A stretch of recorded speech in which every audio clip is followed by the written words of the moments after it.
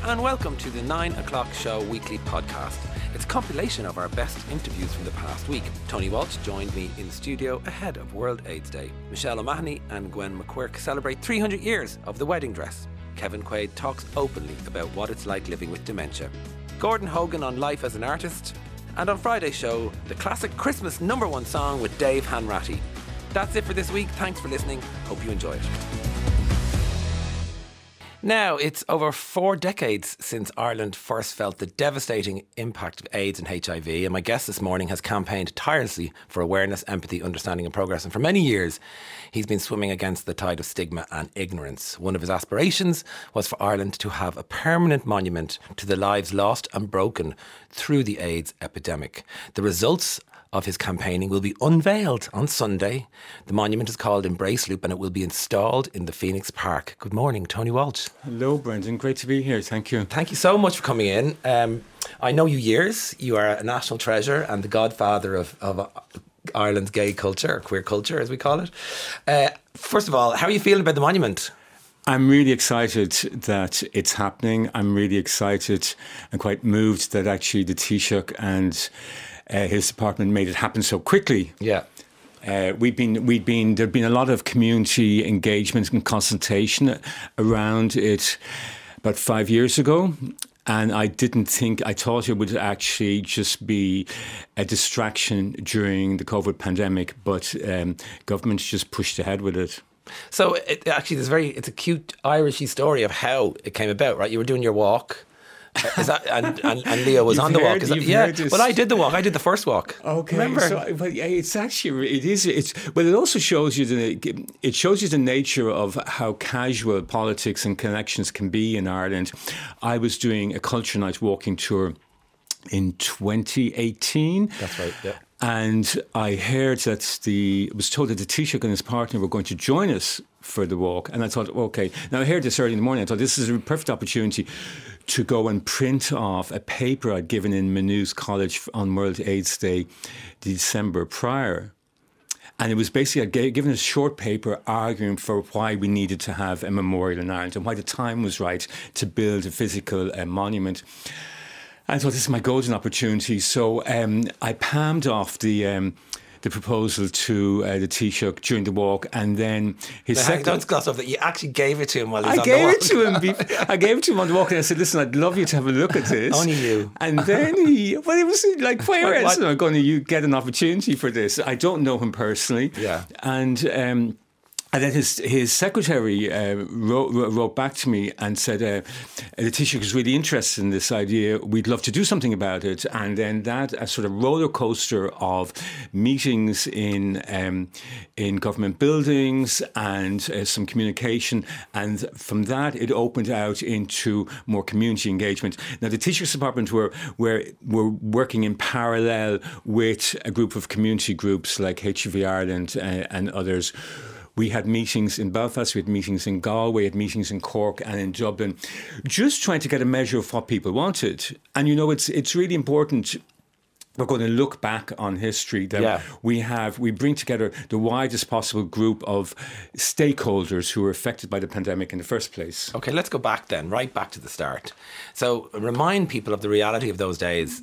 Sometimes it feels like people can just put the ribbon on, mark the day and move on, right? But World AIDS Day is very important, isn't it? Because take me back to the when it first broke and what it was like in the country. Well, it's important that we remember those of us who lived through it. And then there's, I suppose, through the process of remembering, we can actually open up conversations with a later generation who just are completely ignorant of it. And we can come back and talk about how there is still an enormous ignorance in sort of public memory of what happened. I think actually the recent pandemic, COVID, has helped shine a new light on the AIDS pandemic of 40 years ago. So I think we're beginning to engage in that process with a lot more honesty and empathy as a society. But living through it, I'm 62, and living through it as a gay man, I mean, by the age of 35, I'd lost 2 lovers and half of my friends. Wow. By the age of 35. And I simply did not have the psycho-emotional language or the tools available to me to make sense of that loss. It just seemed like a never-ending never-ending series of funerals, the hospital visits and whatnot. And the problem is that the three major groups, demographics that were affected by AIDS in the early days of the pandemic were gay and bisexual men, sex workers, IV drug users. IV drug users, people forget actually. In some ways they've been slightly written out of our memory of the pandemic. IV drug users were the lead demographic in this country of HIV and AIDS infections for a long time. But all of the early demographics, and then of course we had haemophilics who were infected who got AIDS as a result of infected blood products from abroad. But the early demographics were people whose infection was coloured by criminality and transgressiveness and othering, social othering. And that made it, at the time, it made it difficult to try and actually get a handle on our experience. And even as we progressed to a point later on where new therapies came on board, like AZT in although that was toxic in 1987, and then later antiretroviral therapies. I've often thought as the years unfolded that we weren't allowed, those of us who lost fathers and mothers and brothers and sisters and grandchildren, that we weren't allowed grieve. We weren't allowed to make sense of our loss. It was full of shame. Oh, it was full of shame. And people have carried anger with them. They've carried grief, and they've carried this burden. And it's made worse by the fact that they look at society, mainstream society, and feel that we haven't been allowed to make sense of that loss. And our loss hasn't been valued. And I suppose, we're at a distance now where we can actually build a physical monument. We can start the process of remembering, and we can put a value on the suffering that people experience. I can actually, and I do know you well over the years, I can hear how important this is to you personally, though, as well. Well, do you know what?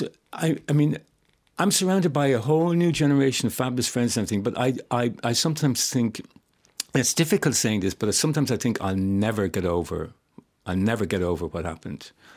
And for that reason, I often call it the war. I think I'll never get over it. And I don't want to, it's difficult talking about this sometimes, Brendan, because I don't want to sort of end up pathologizing grief. It's not about medicalising it. If we just simply throw drugs at it, we're not going to sort it out. We need to talk about what happened. Yeah. We need to educate people about what happened. That's really important. I get the impression that big part of the scarring, the mental, the psychotic scarring, is because of the stigma, because you couldn't process, because it was put it away, and which was very much of the atmosphere of the time. Do you think that played a large part in it? Because I'm looking here at the media, had some of the headlines at the time, the misinformation around Oh, that. Shocking. But you also have to remember, too, we're talking about the arrival of AIDS at a time when we didn't even have sexual health clinics. Yeah.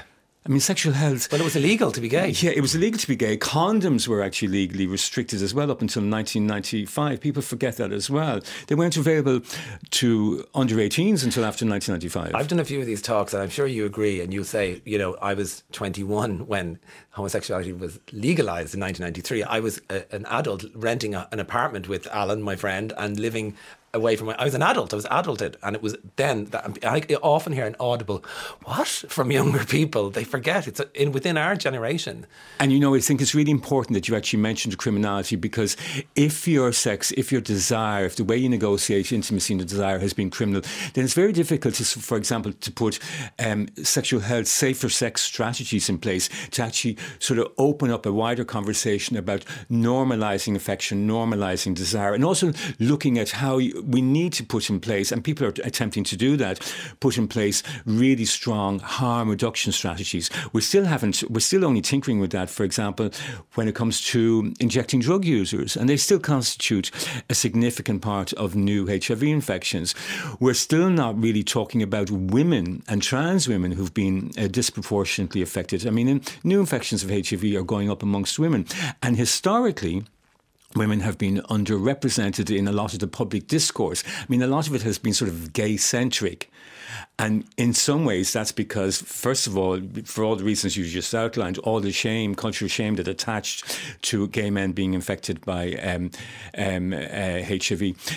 But also, the gay community was just better organised than a lot of other demographics back in the 80s. Yeah. So I think, too, now, the whole process of remembering sort of begs the question, well, how do we deal with trauma? Yeah. And, trauma rarely leaves physical trace. It's embedded in our psycho-emotional well-being and everything else. We have to, our psycho-emotional identity. It rarely leaves a physical trace. And then that really pushes us to ask the bigger question, well, what does memorialising involve? Do we build a little physical monument in Phoenix Park where people can go and passively grieve? And that's really important, and I won't deny that to anyone else. But I would suggest that it has to be something bigger than that. We have to have conversations like you and I are having now. We have to sort of encourage a greater awareness in the school educational system, because it ain't there. We have to encourage, help finance and fund cultural expression. I mean, I'd love to think that next year the new monument will be a year old and somebody will have poetry readings or some cinematic event or some cultural event up there in Phoenix Park. You'll need to be well wrapped for it on World AIDS Day. But that we do that sort of stuff, and then it allows people a sort of wider engagement and reflection on what's happened before. And also, too, I think this is really important. Building monuments is no use if we look at the legacy of the AIDS pandemic has to be about asking questions of where we are now. That's really fundamentally important as well. It's not just about looking back. It's about looking forward. You touched on it there. All we have is the present. Where are we now? Yeah. Where are we now with this, with in terms of infections and the disease? We need greater, more urgent conversations and smarter interventions. We don't have proper sexual health testing around the country. I mean, I'll give you an example. I was living in Clonmel, which is 19,000 people, up until 2019, and I was heading off for holidays to Amsterdam just before Christmas, and I decided I need to go and have an STI checkup. And I phoned South Tip General Hospital, and the nurse came online and she said, well, the earliest appointment I can give you is January. I said, well, that's not going to be much use to me. I need to actually have a checkup now. But it's not funny, right? And she said, well, we ended up having a mad conversation. She said, well, there's only 2.5 nurses here and we work a Wednesday afternoon. I said, oh, my God, this is a sexual health clinic for all of South Tip. Yeah.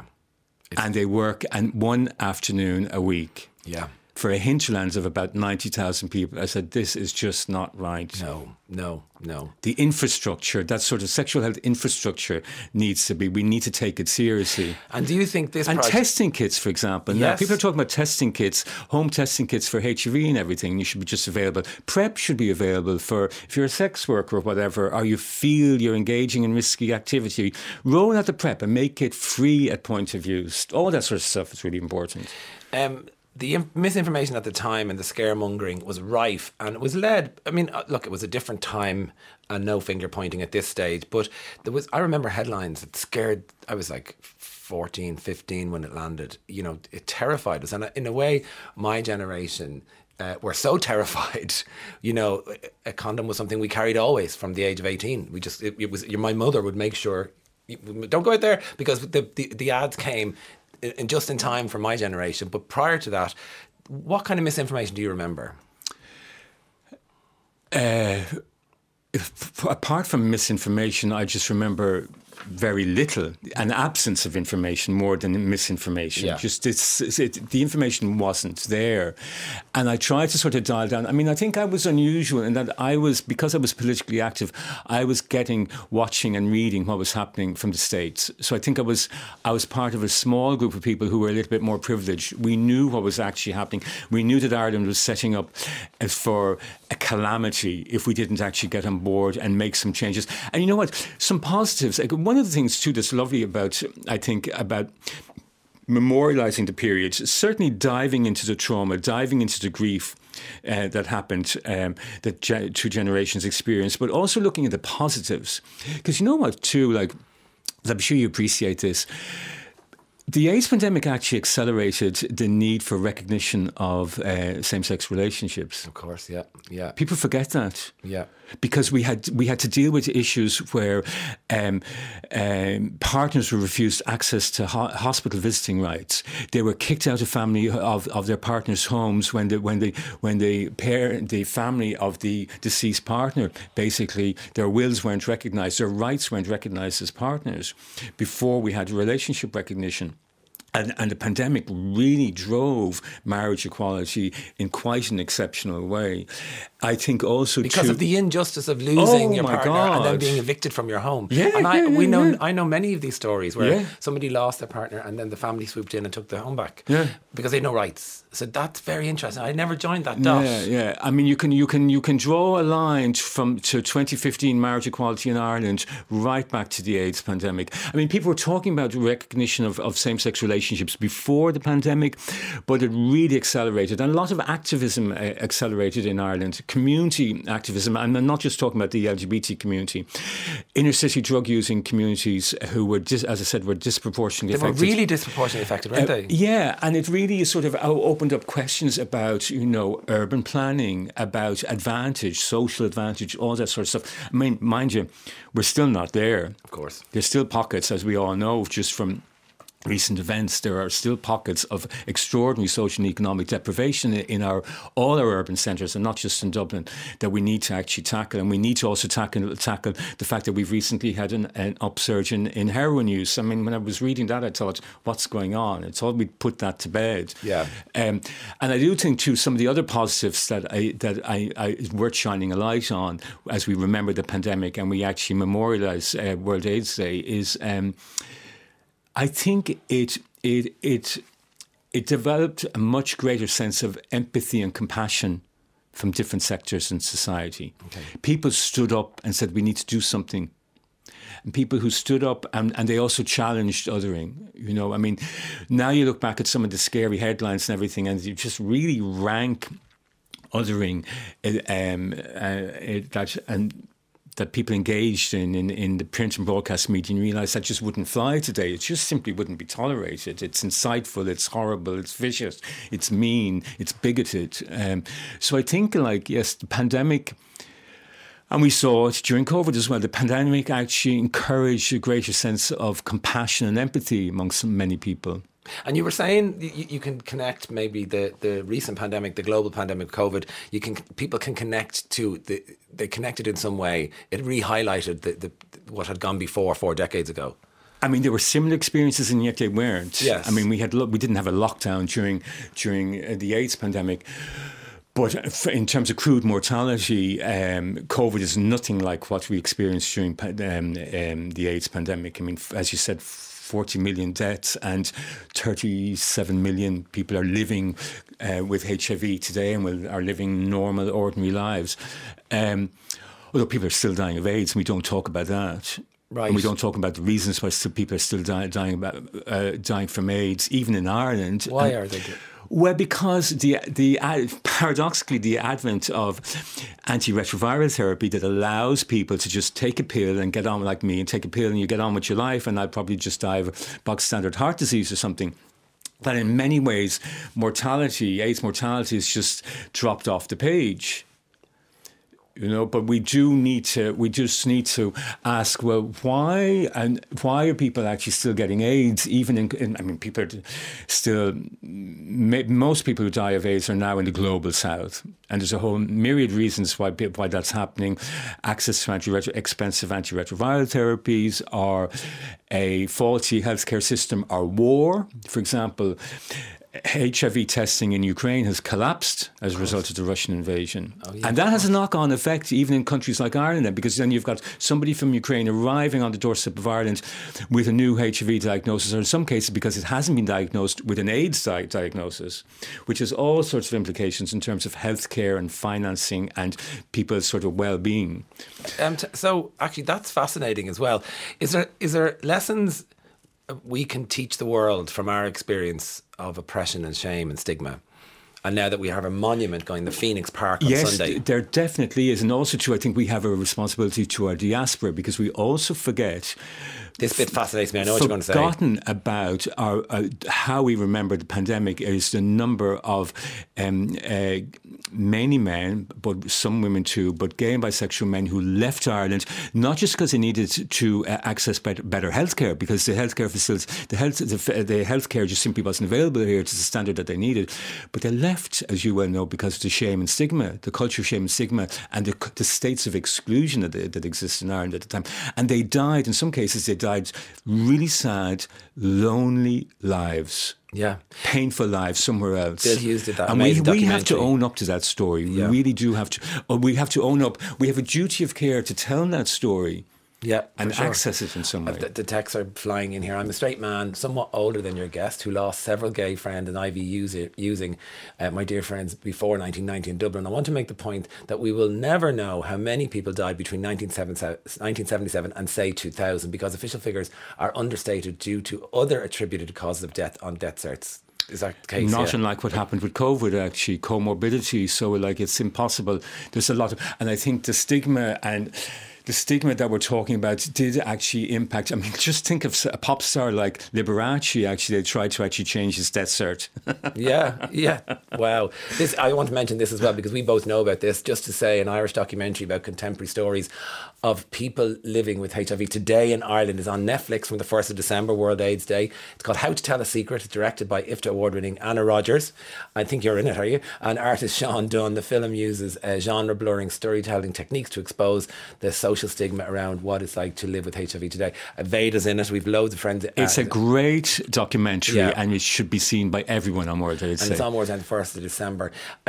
So what does the monument look like? Let's get a little bit, let's get really gay on this. What's it like? It's essentially, if you can imagine, an AIDS red ribbon. Oh, okay. But it's the ends of it are splayed out, and it sort of makes for seating, and it's going to be in the people's... Oh, it makes for seating? Yes. Beautiful. You can reflect. But I do think, we're talking about the physical monument. I also think, too, it's incumbent to say that the building a monument is only the beginning of the process. Okay, so where do you see it going? The monument, the physical monument, is the start of how we really memorialise the pandemic, and not the end. And I think after that, we need to, it's how the value that people put on the monument will actually play out in ways that hopefully we don't even imagine, and will entertain us and spark our curiosity. But I think we also need to... we need to democratise access to AIDS archives, HIV and AIDS archives in country. For example, Dublin Diocesan, the Roman Catholic Church have extensive AIDS archives in Ireland. They need to be made publicly accessible. HIV Ireland's archives need to be digitised. A lot of it is fragile. The archives of the Irish AIDS archives in the Irish Queer Archive in the National Library of Ireland aren't publicly accessible. They need to be digitised, catalogued and digitised, made accessible, not just to the general public, to broadcasters, to academics, to students, and other smaller little archives. The quilts, inner city drug using communities created quilt panels. Yes, they're extraordinary. They're extraordinarily poignant physical memories of the AIDS pandemic. And, they require preservation. Yes. They should be digitised. And I would actually suggest to anyone listening that I think the time's ripe now to consider sort of cultural interventions. I know you're a big fan of Russell T Davies' It's a Sin. Yeah. And, I mean, look at the conversations as It's a Sin sparked as a result of this really, really exciting forehand or drama. And I think we need more of that sort of stuff. So it's World AIDS Day this Friday, the 1st of December. You've a few events going on tonight. You have something happening, is that correct? And people can watch it on gcn.ie. That's right. So tell me what you're doing tonight at Google. It's called Monument to a Plague, Memorialising the AIDS Pandemic, and it's a collaboration between HIV Ireland, Asset, World Day, the Irish Queer Archive, and Google. It's on in the Foundry and Google, and GCN and Google will be live streaming it. So you can watch it live stream. GCN.ie and Google will be live streaming. Tonie Walsh, always an inspiration. Pleasure, Brandon. Always Thank you. Absolute pleasure. Never sure. Have a great week in Ireland. And I'll see you very soon. Let's take a break. My guests this morning join me from Dunmanway in West Cork, and they put together an incredible exhibition, 300 Years of the Wedding Dress. Good morning, Michelle O'Mahony and Gwen McGuirk. How are you? Good morning, Brendan. Thank you for having us on from lovely cold Dunmanway this morning. Oh, yes. Well, it's not so warm up here either, let me tell you. How are you doing? We're good. Thank you very much. Great. Thank you so much for taking the call. Okay, this project is a great meeting of minds. So, first of all, how did you meet? Well, I suppose myself and Gwen met at the Dunmanway Historical Association. We were at a meeting to discuss how the future of the Manway Historical Association would go forward and how we could come up with some fundraising ideas. And Gwen mentioned she had a private collection of dresses, and we linked that with the fact that the Manway Historical Association had compiled before COVID 2 booklets of old black and white photographs to do with weddings. And we sold them in the local community as wedding pictorials. So we decided we'd link both, and we came up with the idea of 3 centuries of wedding dresses, the dress. And it's basically a case of a meeting of minds, the historian with a passion for history and fashion with the couturier and costumier Gwen. Yeah, so that's what's kind of really interesting. It's really authentic, which is the word du jour from America, in that you're a historian, Michelle, and you're a costume designer. So this is the real deal. We know we're going to get a real insight into the history of weddings.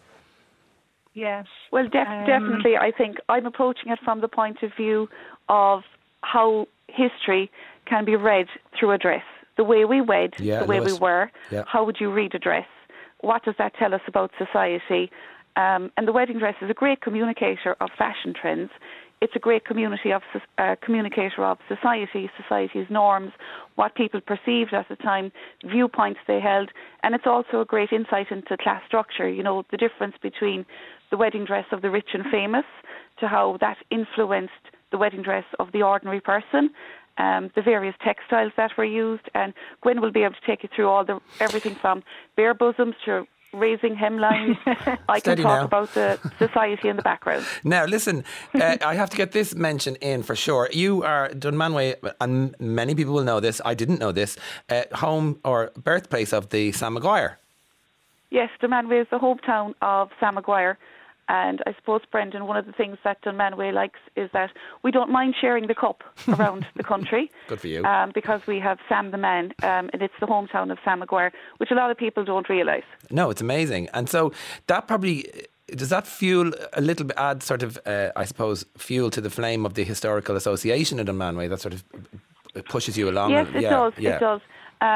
We've got a Sam Maguire trail. We've got a walking tour for people who like going out in the countryside, because Sam Maguire's home place is in the countryside in a place called Malabracca, and there's some lovely walks up through the woods and up through the mountains that way. So it adds a whole other dimension outside of the what we would remember Sam Maguire for with the GAA and the trophy.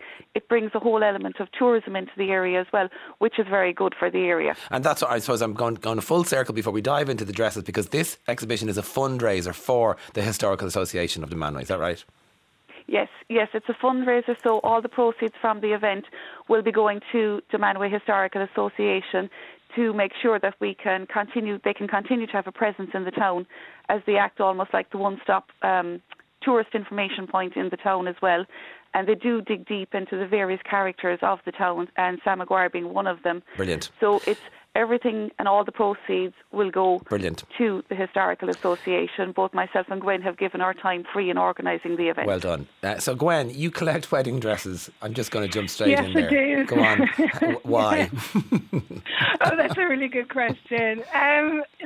I think I'm originally from Dublin, so I moved to West Cork about over a year ago. Lucky you. My mum is from Kinsale. Yes, I live a little bit outside Dunmanway, but my mum is from Kinsale. So my grandmother was a dressmaker.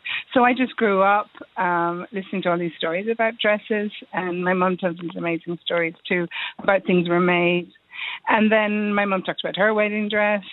And so I feel I'm back to my roots now. But I studied fashion design at NCAD, and then while I was there was a competition for Wedding Dress of the Year, and that was on the Late Show. It was a long time ago. Wow. That was when Gay Byrne hosted it. Yeah. And then people started to ring the college, and then I started to make these dresses. And but I left Ireland quite young.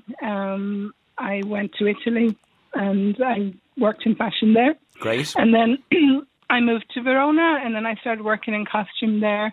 But I've always been a collector of lace. But I started to seriously collect about 2015, and then I did a fashion shoot with a photographer friend of mine, and we did it in a beautiful hotel in Innsbruck in Austria. And tell me this, so how many wedding dresses do you have in your collection now? I think we're going to be showing about 20. Yeah. I still have because I restore them. So I've Amazing. restored about those. And the oldest one we have, go ahead. So no, but I remember, so I don't know if we're a similar age, but in the 80s, my mother made both my sisters' wedding dresses. My grandmother made the bridesmaids' dresses. So part of our culture as a family was going to buy the pattern, going to buy the fabric. I remember one year the fabric was stolen out of the back of the car. I remember there was drama in the house. But the whole, the front room or the parlour in my grandmother's and my mother's then would be completely taken over with patterns and cutting, because they're huge dresses as well. So it's very much part of our culture, isn't it? Yes, it is, and we're losing all those skills, you know. Yeah. And you have lovely memories, and obviously that's how you got into fashion design. Yeah, you know, 100%. it's all input, and I always remember my grandmother had this old, 1920s machine, and the singer sewing machine. Yeah. You hear it going. Amazing. Well, the dress I have actually was the oldest one, the one that's 1860, is all handmade. Of course it would be, yeah. So it's before, because the machine was invented in 1951, but it really became common in 1865. That's why you have all the big dresses. But yeah, the 80s people had, we call them meringue dress. Yeah. So we have a couple of those as well. Amazing. So, okay, tell us, let's go back now. You have dresses, your oldest dress is from 1860. What's it like? Yeah. It's, I got it from a dealer in England. It was from the Costume Society. So this lady had this dress. We couldn't date it because the fabric is so, it's like a muslin. It's so delicate, like a cobweb. Really? And and so I've taken it apart only recently, because I literally bought it in 2018. The lady gave it to me to restore because she couldn't sell it because it had been damaged. And I'm taking it apart and I'm seeing the work of these two seamstresses. Like the really old one, every single one is just stunning. Stitched lace made by hand. So it's just like a muslin. I even thought we thought the fabric was older. It could have even gone back even before 1840. Wow. Because people reused, of course. Throw things away. Yes, of course. And so I dated it about 1860 because it's not quite the crinoline style. It's quite flat in the front, and then it pulls on the floor at the back. And so that would have been just before the development of the bustle. The back of the dress got bigger and bigger and bigger, and then you get the big bustle area where. Would you call that that would be Edwardian, the bustle? No, earlier, yeah. Okay. Queen Victoria died in 1901, so that would be still that era. Would anybody ever wear a bustle now, do you think? I think that'd be fab, wouldn't it? What did tell me, so socially, Michelle, what did the bustle tell us about women's rights or where we were as a society then? What did those dresses explain? I suppose I can take it back a little bit even before the bustle. So in the 17th century and the early 18th century and a little bit into the 19th century, the bustle were traditionally associated with the back. There was actually a pannier, which would have been at the side on the hips, so it almost was like two saddlebags on your hips. So if you can imagine the traditional bustle, only one on each side. So it really made the skirt look maybe 3-4 foot wide. Oh, yes. And you would have a flat panel in the front then that it would just drape straight down to the floor. So I kind of, in my head, I have Marie Antoinette in my head, right? Exactly. Yeah. So you're thinking that era, that Baroque. And what that basically told people was, look at the front panel of my dress. I have this great big wide frame, and the more luxurious the fabric, the richer you were. Wow. So it was your way of displaying to the world how rich you were with the embroidery, with the filigree, with the detailing. And it also then, I discovered recently, it was something I never really thought of, was how that affected social etiquette. Because if you can imagine the width of that dress, it could have been 3-4 foot wide, a Marie Antoinette dress. When you went to a ball and you had to sit down, how did you sit down with the width of it? Yeah. So I was speaking to an etiquette specialist who's actually coming and giving a talk on Saturday to us at the event, and she explains that the wider the dress meant the wider the place settings. So they had to think very carefully about where they would position a woman at the dining table, because her place setting had to be much wider to allow room for the dress, because otherwise whoever was sitting next to her was going to be elbowed and hit with the side hoops. Gradually then the panniers moved away, and then we went to the bustle. And gradually then, as you move into the Edwardian era in the early 1900s with the death of Queen Victoria, you have the suffragette movement and you have more female emancipation. So as women emancipated and got the vote and the suffragette movement, and we got our voice, so to speak, so too did the restrictions of panniers and bustles and cages and all these petticoats. They all sort of gradually dissipated into the more fluid styles of the Edwardian era. So again, all the restrictions, if you could think of restrictions on female in society, all of that progressed with fashion to a certain extent. You can follow trends and you can follow society. It's almost like reading a dress, is how I say it to people. If you read the dress and you know what you're looking for, with a trained eye, you can really trace society through fashion. As sexual liberation occurred in the 60s, hem lengths went up, all that kind of stuff. They did. It's amazing, isn't it? But this jumped out at me, and I like to think I know my bits and bobs, but I did not know this. Queen Victoria set the trend for the white wedding dress, and it was not really anything to do with whether or not you were a virgin, which was what we believed growing up, right? It wasn't about that. Tell me about that. So I suppose if I take... Yeah, go on. Gwen, jump in there. Oh, can I jump in? Yes. We're all just so excited. Oh, that's so lovely. Yeah, thank you. No, but it really was, because before the Queen Victoria, people did not get married in white if they were noble or royal. They wore gold and silver and I'm fascinated by that. Just on that, what kind of gold and silver? Where did you get gold and silver fabrics back then? It wasn't fabric. They embroidered like velvet and silk. They embroidered it, and the guys were just as decorative as the girls. They were just showing off power and wealth. Yes. And so Queen Victoria was already queen. She married for love. She didn't have to, dress to show off that. And obviously she's famously the richest woman in the land, so she doesn't need to show her wealth. Yes, right? So she doesn't have to. Yeah. And so she just chose a design of the day, which was like a white dress, a ball gown, 1840s style. And then that started the trend. And then the other trend was that she used only English silk and English lace, which was Honiton lace from Devon. And then that started a whole thing of lace making, which also filtered into Ireland. And that's how all the wonderful lace schools started. My grandmother was a lace maker. So she started that whole thing. I mean, they would have worn white dresses, but probably white dresses were worn by like debutantes being presented at court. If you've seen Bridgerton, those, it was for young girls. They might have worn red even, or they might have worn, I think in the 18th century, they might have worn pink for younger girls or blue. Yes. But the white dresses just continued until, still today, we still want it.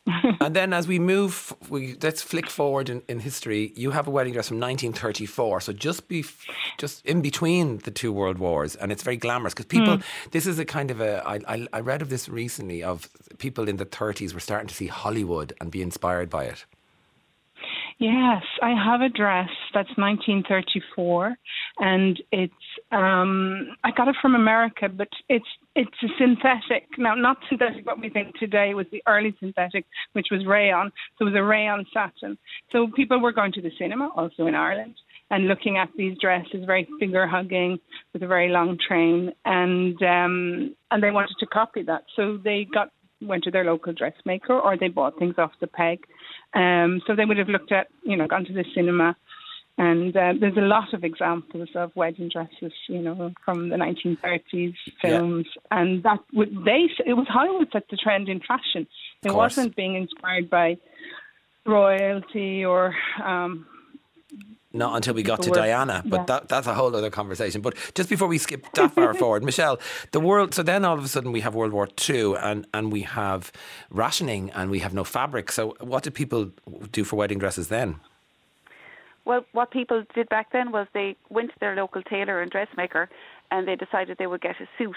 So I know with my own grandmother, she explained to me that during the late 1930s, early 1940s, people would get a tweed suit and it would be their Sunday best suit, and they would use that for their wedding, and then it would be used for christening, subsequent weddings, their Sunday best suit.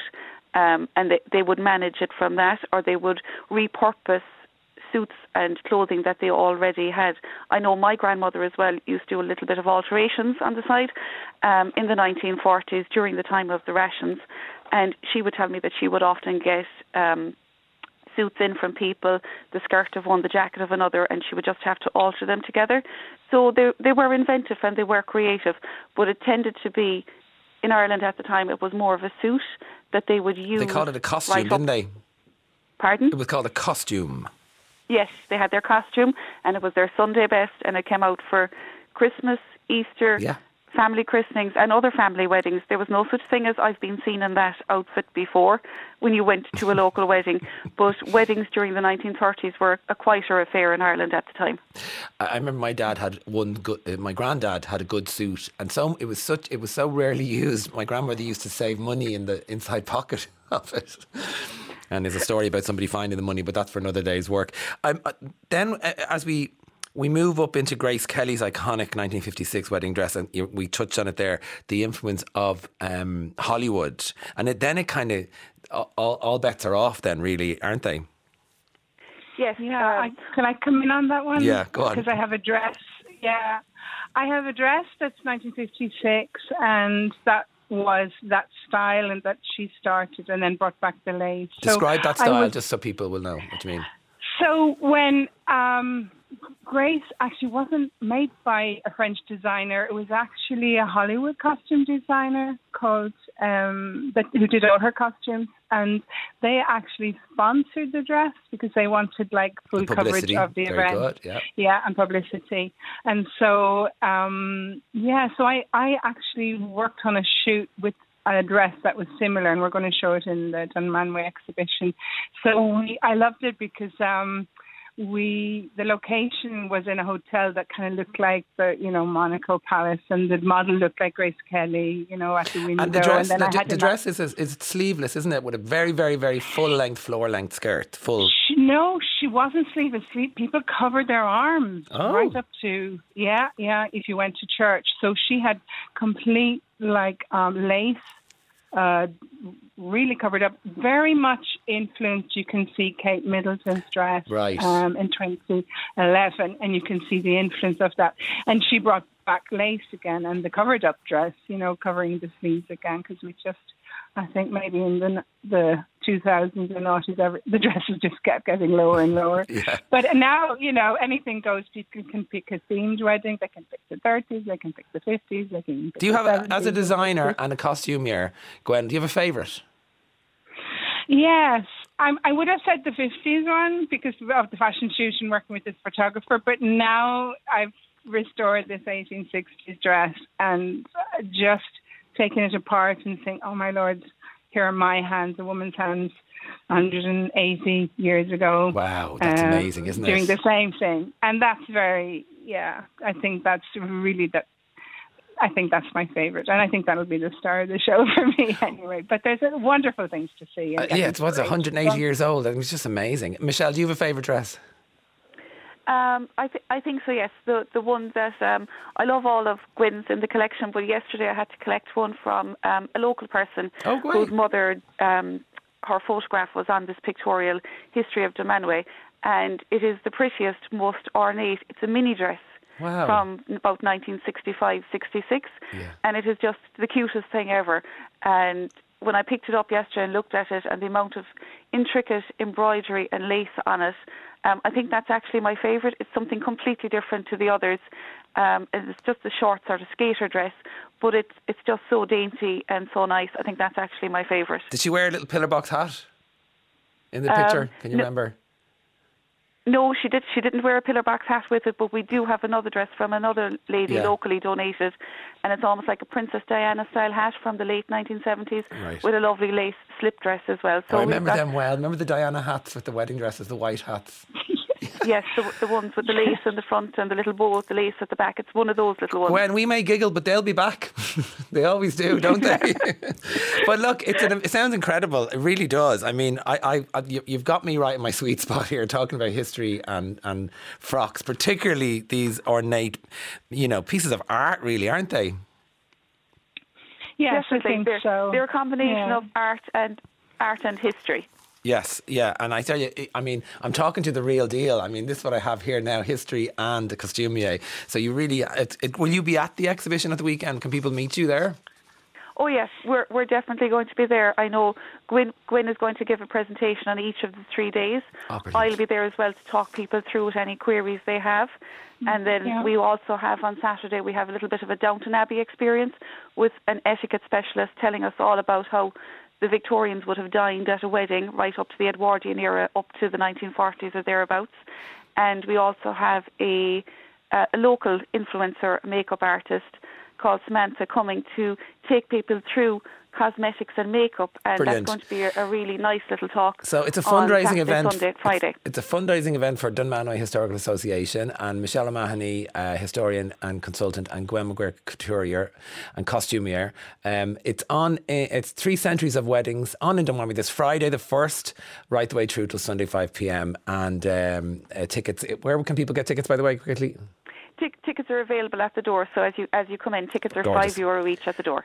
That was a really wonderful conversation. Have a great weekend. I hope it's a huge success. Thanks a million. Let's take a break. I'm already laughing this morning with my next guest. As I mentioned, he's been awarded an honorary doctorate for his outstanding contribution to the field of dementia, which is fantastic. What makes it poignant is that he was diagnosed, as I mentioned just before the break, with dementia in 2017 at just the age of 53. Good morning, Kevin Quaid. Delighted to meet you. Great to be here. Thank you so much for coming in. Delighted. You're a busy man. Yeah, it's a busy time. It's a busy time of the year for advocacy work, believe it or not. I bet you. It's become my life, I suppose, since I've been diagnosed. So take me back, 53 years of age, just a year off where I'm sitting right now. So it really struck me. Dementia is in my family. My mum is suffering from dementia now, and we're just navigating it. So it's very personal to me as well, this story. So what's it like? You're diagnosed with Lewy body dementia. So just explain that to us. I suppose to start the story, we were in Australia, and at the age of 50, a doctor came to my bedside. I was after being in hospital 4 or 5 times with pretty serious illnesses over the period of a year and a half. Viral meningitis, Boerhaim's disease, was diagnosed with Paget's disease, I had the bird flu, things like that.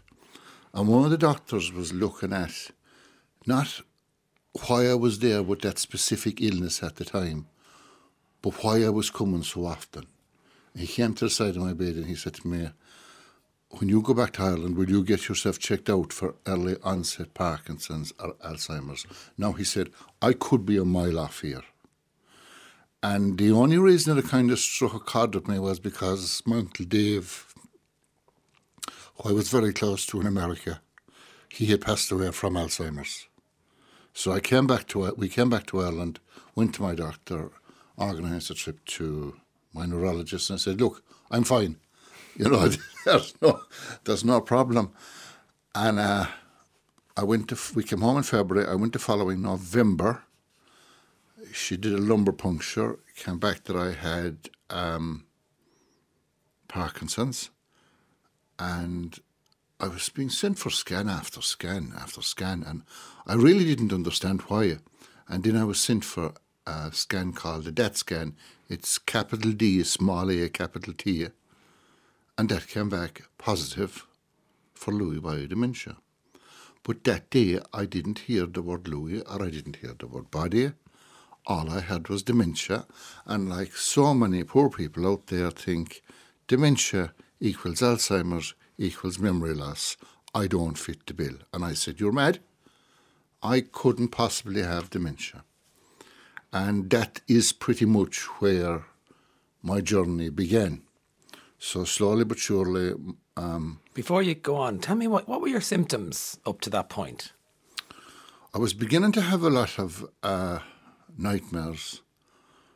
I was beginning to see things that I was wondering whether they were there or not. I was questioning myself a lot. My spatial awareness was beginning to go from me. You know, there was a lot of subtle things, blood pressure problems. I had a lot of constipation. There was problems there. And there was an awful lot of small things which I later learned were red flags. Like, say, for argument's sake, if someone is going to the chemist constantly for different medications for constipation.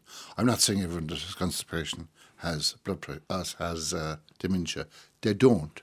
But if the medications aren't working, we need to start digging deeper. Okay. And it's the same with blood pressure. And we just noticed things weren't right. How did you feel did you feel, aha, you've cracked it, you knew what was wrong, or was it the end of the road for you? How did you feel when you got the diagnosis? Devastated. Devastated. Absolutely. The day I was diagnosed, I was devastated. The only question I had was how long have I left? To live? That was it. Wow. That was it. I didn't ask about treatments. I didn't ask how long have I left. That was how little I knew about Lewy body dementia. What did the doctor say when you said that? And I don't really know, to be honest with you. We left in shock that day. I bet. And after maybe a week, I sent for information after Lewy Body Society in England, and they sent me 4 or 5 A4 pages, which didn't make great sense to me, to be honest with you. But my GP then recommended that I meet a dementia advisor. Her name was Amy Murphy. I actually called her Angel Amy Murphy. And Amy introduced me to the Alzheimer's Society of Ireland. Okay. And I said, but I don't have Alzheimer's. But the Alzheimer's Society of Ireland, they're such a wonderful organisation. They just don't deal in Alzheimer's. That's just the name. They deal in every type of dementia straight across the board. And it was there and then that my new life began. You call it a new life, do you? It's I came to a crossroads that day. And if I turned left, I was going to continue with my old life. And if I turned right, my new life began. And I was up and down to my neurologist in Cork and keeping notes on them every 6 weeks, maybe every 2 months. And one of them asked me to write a book. And, you know, I don't take myself too serious. I said to the doctor, no, I said, hang on a second. I'm the one with dementia and you're asking me to write a book. Amazing. Should we switch tables here? And I wrote the first book called Lewy Body Dementia, Survival and Me. And the reason I did it was, he said, it's going to help us. You're so young, you don't fit the criteria. That's what's really struck me. We're the same generation. I'm really struck by it because my mum, as I mentioned to you, is suffering from dementia. Tell me, just to clear up, Lewy body dementia, what is that? I suppose there's 400 different types of dementias, number one. Okay. There is no such thing as a diagnosis of dementia. There is no such thing as a diagnosis of a type of dementia. Now, there's going to be a lot of raised eyebrows this morning after I'm making that statement. Yeah, can you explain that to me? You have to be told the type of dementia. You have to. It's imperative. Because let's compare it to cancer. If I went in the morning and I was told I had cancer or a touch cancer, and it's because of my age, we'll see you later, we'll see you next week, we'll see you tomorrow. Yeah. That would not be accepted. It's the same with dementia. And if you think about it logically, right? If someone is given a diagnosis of dementia or a touch of dementia because of their age, would the same happen with cancer? No. They'd be told the type, the medication.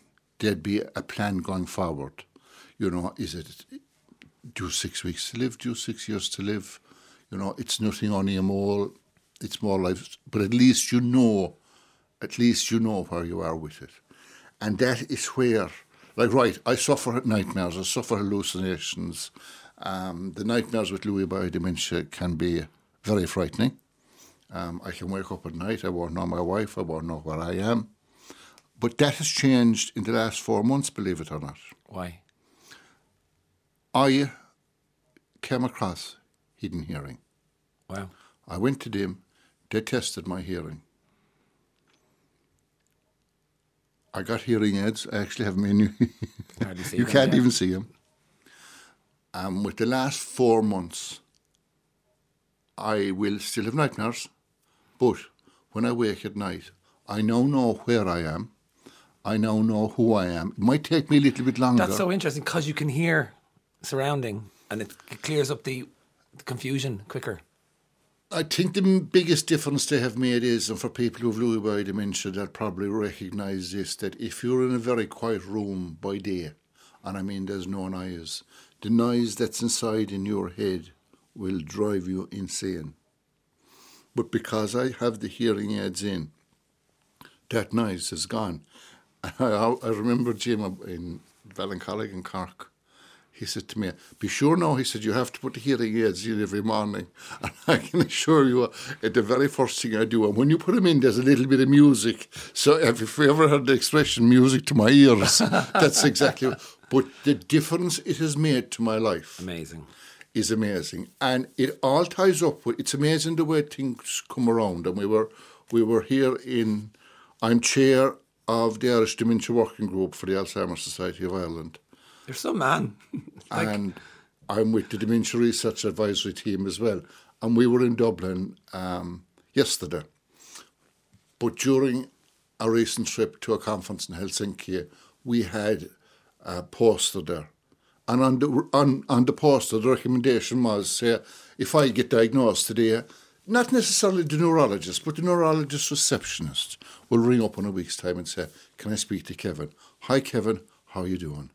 You got a diagnosis a week ago or 10 days ago. How are you feeling? And if I'm feeling okay with it, you say, right, now, do you know what we're going to do? We'll get your hearing checked. We'll get your eyesight checked. We'll get your bloods checked. We'll form a complete picture and we can take it from there. And if I can just take a step back for 1 second.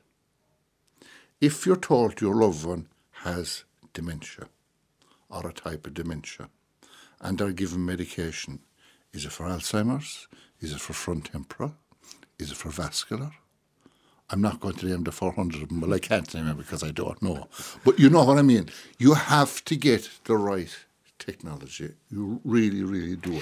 And like families play an awfully important part in this. Mm-hmm. And you have to talk to the family. Take a case of a man, say, or a woman in their late 80s, and they are recently diagnosed with Alzheimer's, and the family is told to have a touch of dementia. Should they be told?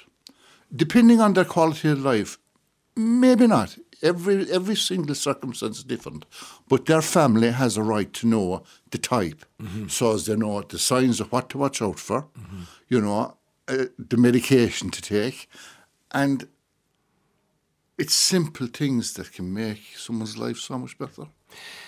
Tell me this, what's it like for you? You just seem amazing. You're happy, bright, really engaging. So you are a happy person. I can see that. You're oozing joy.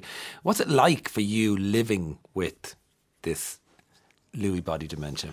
To be honest with you, when I'm doing my advocacy work, it's like showtime. Oh, really? You're doing an interview, you're on stage at a conference, and you just seem to put your best foot forward. I've often said that it's a hard thing to say, but I don't live with it. I have it. It's my wife, Elena, who lives with it. She sees it 24/7. And I might say to Elena, just for argument's sake, I'd say, I'm turning up the television louder, or my hearing is not as good, or my sight is not as good, or my nightmares are getting worse, or whatever the case may be. And she'll say, yeah, I've copped that. And I'd say to her, how long have you seen that? And she'd say, yeah, I've noticed it the last 6 weeks. So something I'll notice today. Oh, wow. The person who's caring for the person with dementia will have seen the progression far in advance. And that's tough to watch your loved one go through that. So that's why I always say, ask me what it's like to have it, but to live with it, it's my wife. And what is it like for her? Is it safe to, can we use the word carer? I mean, she's your wife, obviously, but are you comfortable with that word? Does she... Oh, she is. Yeah. I'd be lost without her. Yeah. Absolutely. absolutely lost the rudder. We're a team. We're a team. We're a team. Yeah. Like, we leave here today and we go to the airport. We're going to the European Parliament tomorrow for the. See, you're dropping all these disability. advocacy bombs on me. I better get into this between Helsinki and Brussels and what have you. Well, I can train a few more. I want to ask you about discussions people should have with their family. I also want to make sure I ask you how people should deal with people with dementia, because I have personal experience of myself. But give me the advocacy work. Tell me about that. First of all, you're the chair. I'm the chair of the Irish Dementia Working Group for the Alzheimer's Society of Ireland, who saved my life. Just as simple as that, to save my life. And anyone that has any doubts or think for 1 second that they may have a problem, or their loved one may have a problem with dementia, the free phone number is 1-800-341-341. Ring the helpline. They're volunteers. They're fabulous volunteers. I'm vice chair of the European Working Group for Alzheimer Europe. I co-founded Lewy Body Ireland, which will be launched next year. I'm on my third book. I am involved in so much research. As I said, I'm a member of the Dementia Research Advisory Team. And I was on a European call the other day, and we are one of the leading countries. Are we? We are one of the leading countries in Europe. We're way up there. Like that poster that we had in Helsinki at the conference earlier this year, the amount of people that came around and looked at it, and it was the simple things that can make the life so easy. But I think people need the stigma that's around it and the fear that's around. It's the fear. Yeah. If you go into a doctor this morning at 11 o'clock and you're given a diagnosis of any type of dementia, when you come out at 11:30, you're still the same person. Nothing has changed. The only thing that has changed is that thing that has been niggling in your head at night, the problems you've been having, now there's a name to them. Now you can do something about it. And I cannot emphasize enough, get the diagnosis early. Is it empowering? It's unbelievable. I'm a new man, I'm a different man. But you've got to get an early diagnosis and you've got to get a proper diagnosis. And never, ever, ever leave a medical practitioner's office with more questions than answers. Make sure everything you want to know when you go in, you know coming out.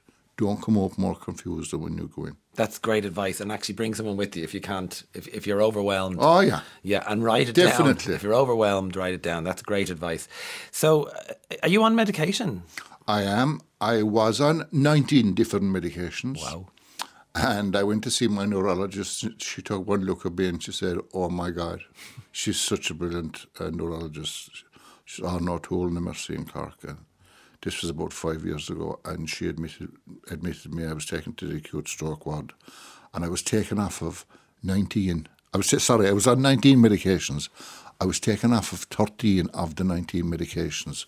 So I'm actually only on 2 different types of medication for my Lewy bodies. One is the Nizipel, and that's for the hallucinations that I have, and the other is the Rivotril. Now, what the Rivotril does in my case is it reduces the severity of the nightmares, even though I take 10 of them now at night. But I have this disease, 7-8 years, I suppose. So I'm bucking the trend there as well. Really are. But you've got to keep the brain active, Brendan. 100%. You have to. You have to. I mean, if you told me 15 years ago that you'd be the author of 2 books and you have a third one started at home, I would have said, "Brendan, will you please see someone you need help?" You're amazing and really inspiring. So, early diagnosis is key. Your message is really clear, and you were a brilliant example of how positive it can be.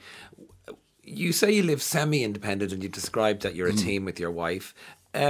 discussions to have with your family. I mean, we've just come through it, and I was saying, God, the social workers are almost like Kofi Annan. They're like diplomats in family members, you know. So what are the important discussions to have with family? I suppose diagnosis or, you know, accepting or admitting or in some way seeking help. That's the phrase, right? And then what are the next stages? Important things like, where do you see yourself? Where's this going? Yeah. You know, when is it time to accept more care? Like, how do you have those conversations with your family? I really went into that in my first book, Lewy Body Dementia, Survival and Me, and there were difficult conversations to have because I have 3 wonderful kids and 3 wonderful stepkids and 7 grandchildren. Wow. Now, obviously, the grandkids are too young, but we discussed everything from when the time comes that I may have to go to a care home. I've donated my body to science, and I've told the kids about that. I spoke about my funeral, and I wanted to be cremated. My youngest son, Kevin, couldn't handle the fact that I was to be cremated. And I thought, you know, that would be no problem. So, you know, we found ways around them. Power of attorney. We got all those discussions out of the way. Power of attorney, that's key. It's so important, isn't it? But just that 3 of our kids are in Australia, 3 of our kids are in Ireland. And I suppose the most empowering thing about having the discussion as early as is possible. No, you don't get diagnosed and have it tomorrow, maybe within 12 months. It's, again, every family is different. But have the discussions, because if something happens to me tomorrow morning, Lewy body dementia, you have a tendency to get very angry. And if I lash out at Helena in my sleep at night, and if I hit Helena, right, it's separate beds. If I did it during the day, God forbid, I would absolutely hate myself. But then it's time for me to go to a care home facility. And the kids know what Dad wants. Helena knows what her husband wants.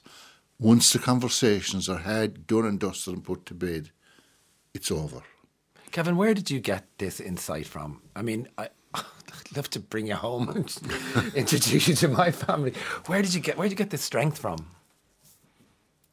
To be honest with you, a lot of it is, you know, strength, but I have to really, really thank the Alzheimer's Society of Ireland, because the meetings that we were having, you're meeting so many people with different types of dementia, but the type doesn't matter.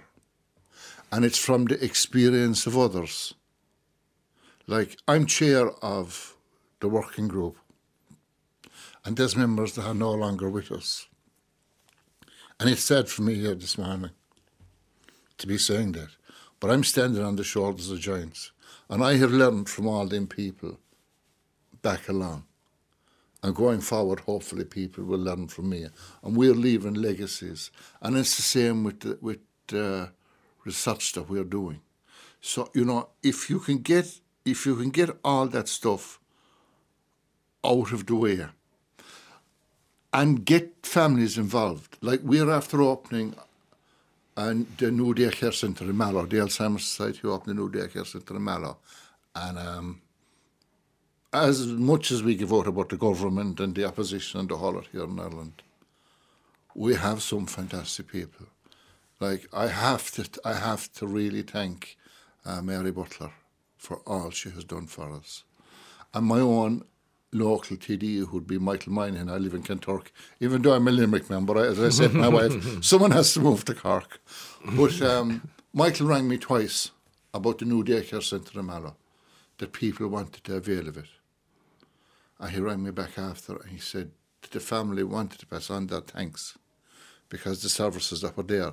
But that daycare centre was designed specifically because of what the families wanted, not what the staff wanted, not because of what doctors wanted. It was what the families wanted for their loved ones. Try and answer this question for me, and I'm asking on behalf of my family as well. Would Kevin have any advice about how to deal with a person who has Lewy body and never speaks about it? Someone just asked. It's okay, because everyone is different. Okay. a lot of people will not want anyone to know. Yeah, true. And there's a fear in it. What I kind of, and this is only my suggestion is, if they have that one person, a family member or a friend, that they would feel safe in opening up to, slowly but surely, and to talk about it.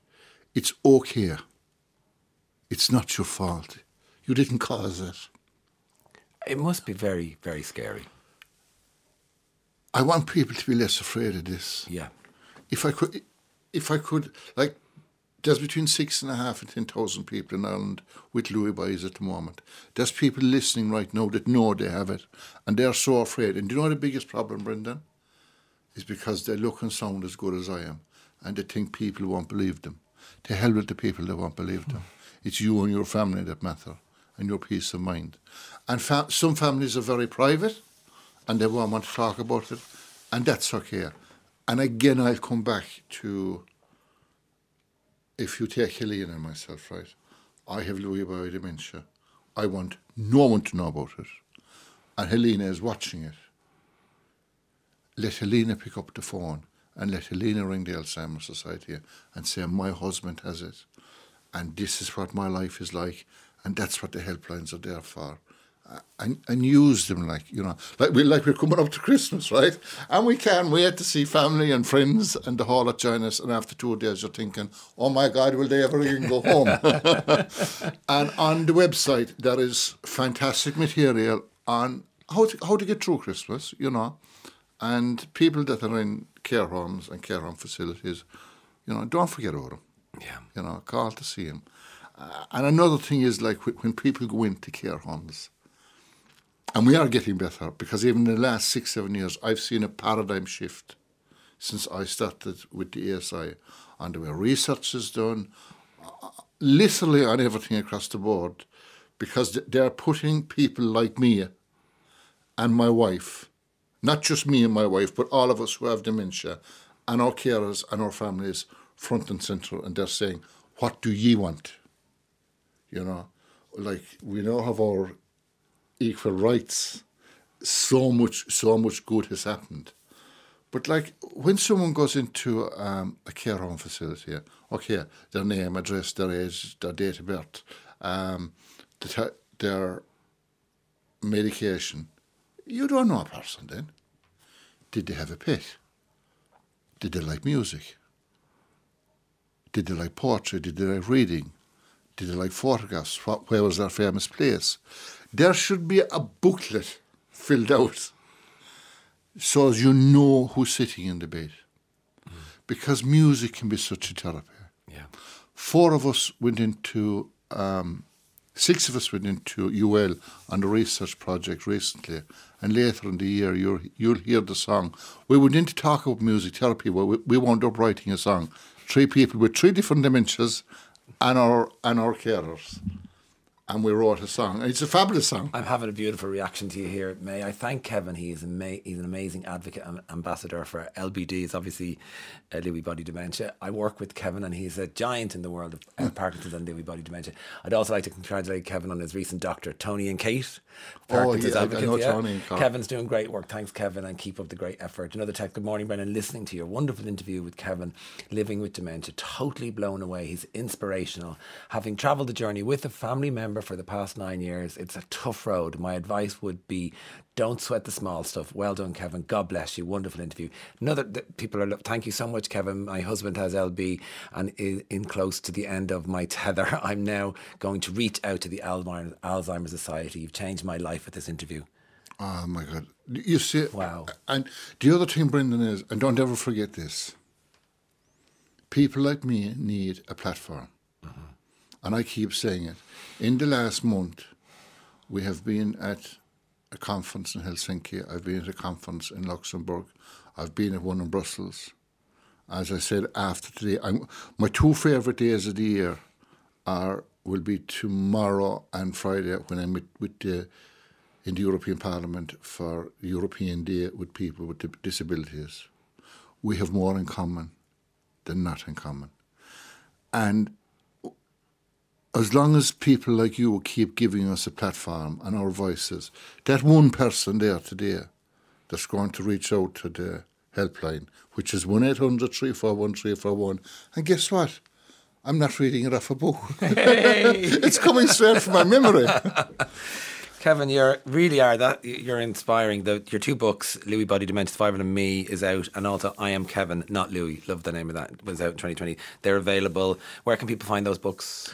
They're on Amazon and Kindle, but my email address, I can send you signed copies. Now, the first one is strictly, to be fair about it, for people who have Lewy body dementia. Yes, okay. But the second one, it makes no difference what kind of a disease you have.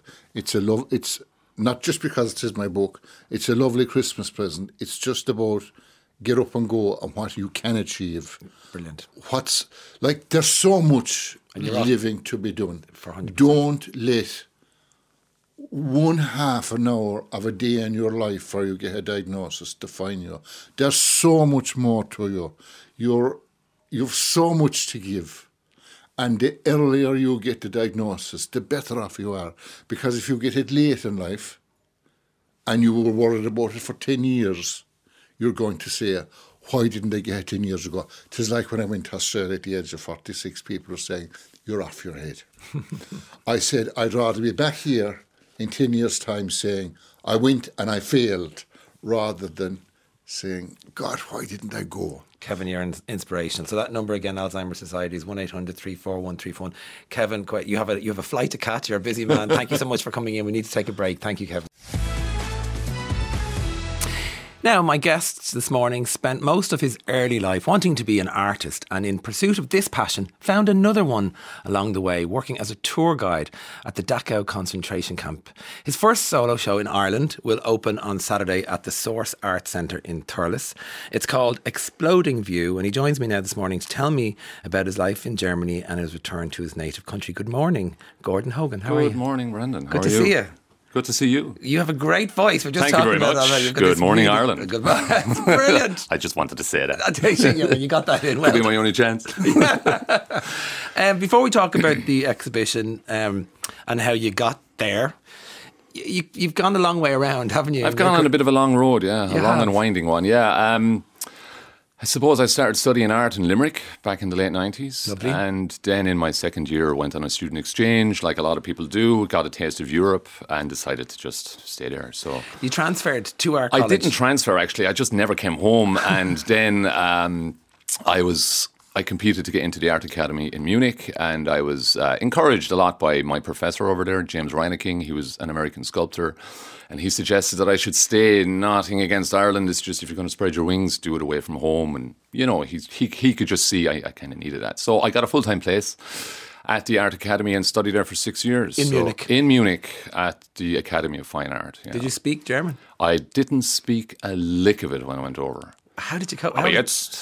Now I can speak full fluent German. Wow. Yeah. So that's also a benefit, right? That's kind the of great. way you do it is you stay away from the Irish bars. Okay. You work in the beer gardens, you hang out with the Germans, you live a German life. And obviously studying out in art school, you're not writing essays or anything. You're basically hanging out, looking cool, talking some stuff. But through that, over the years, I just picked it up. So how did you support yourself financially? Beer gardens in the summer, that's kind of an Irish tradition that I didn't even realise when I went over. Good crack, obviously. Great crack, free food, free beer, but you're working so hard you have no time to spend money, so you just collect it up during the summer. And the academy system in Germany, where I studied anyway, in Munich, was very casual. So I would go to my professor and say, listen, I'm stuck for the rent. I got a job in a factory somewhere, packing boxes, whatever. So I'd go and work somewhere for 6 weeks, pay the rent for the whole winter, come back. So that's the way it was. And then bit by bit, as I started to learn German and get better, I could get better jobs. Okay, so was there something,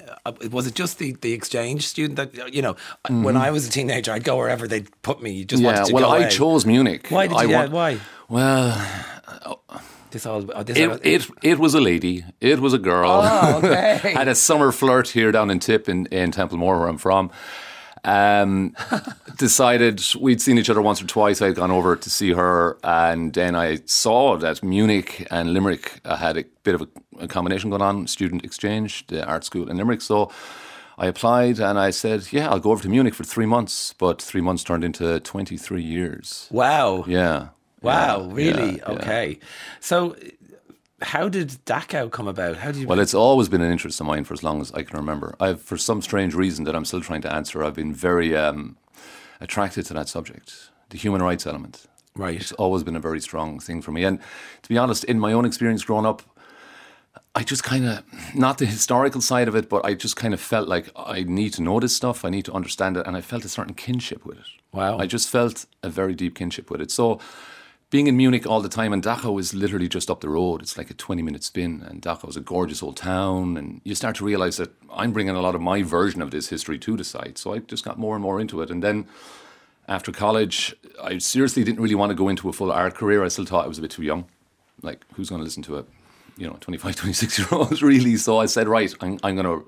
That's a whole other conversation. That's a whole other conversation. Yeah, Sorry for young No, artists you're right. out No, there. you're, But anyway, for me... You always have to say it for me. Yeah, of course.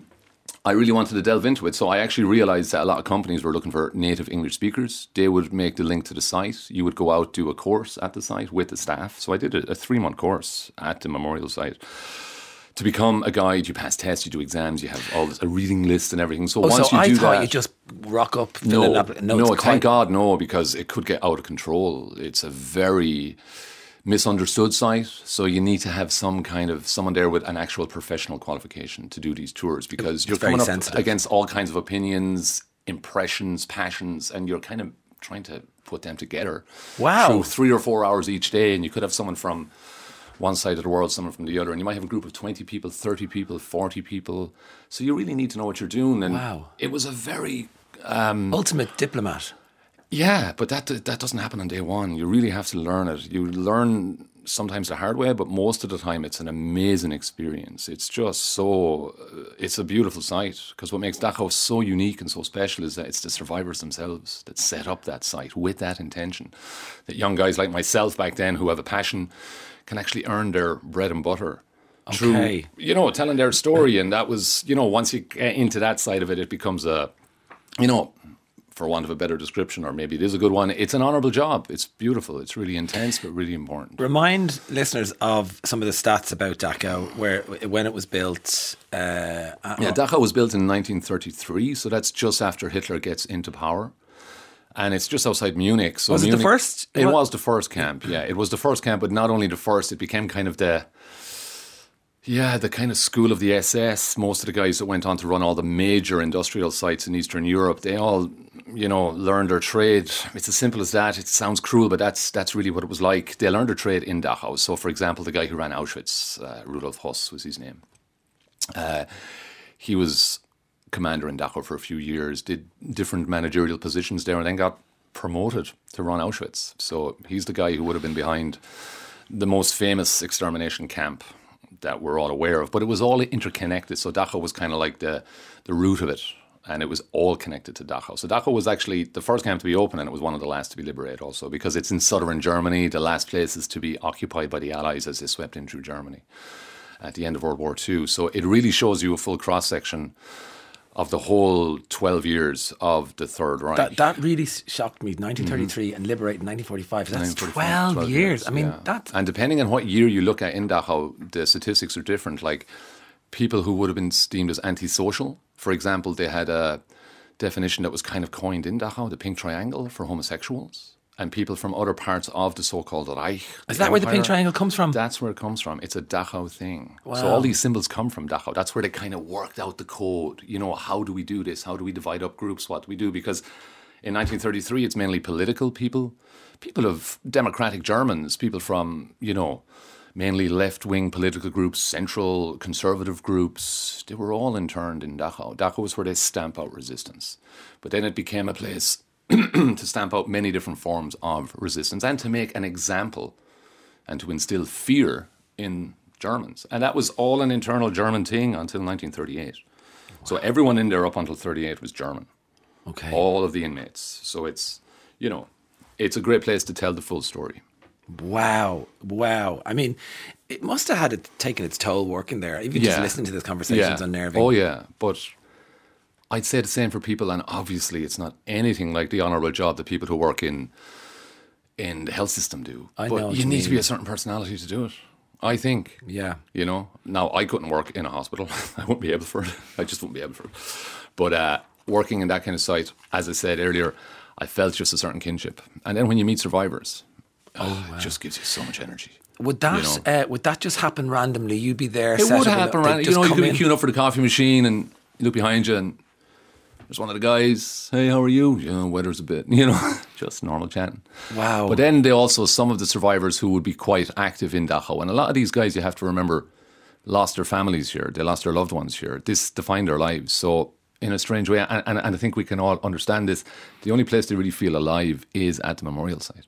This is where their story is understood. It's not misunderstood. They can tell their story. They can tell a joke. They can bring light back into the darkness.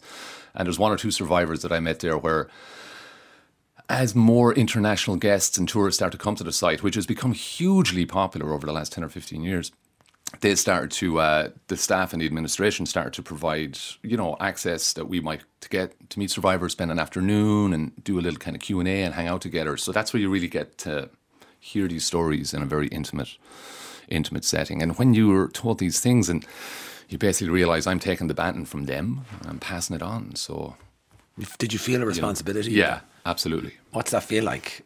You know, we all have our Monday morning blues. We all have to get out of bed and go. But with 5 minutes into the site, you're up on the stage again.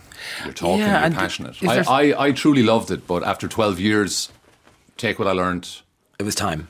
Move on. Yeah. You know, let the new generation come in. Did you know it was time to move on? I did, yeah. How did you know that? I just felt it.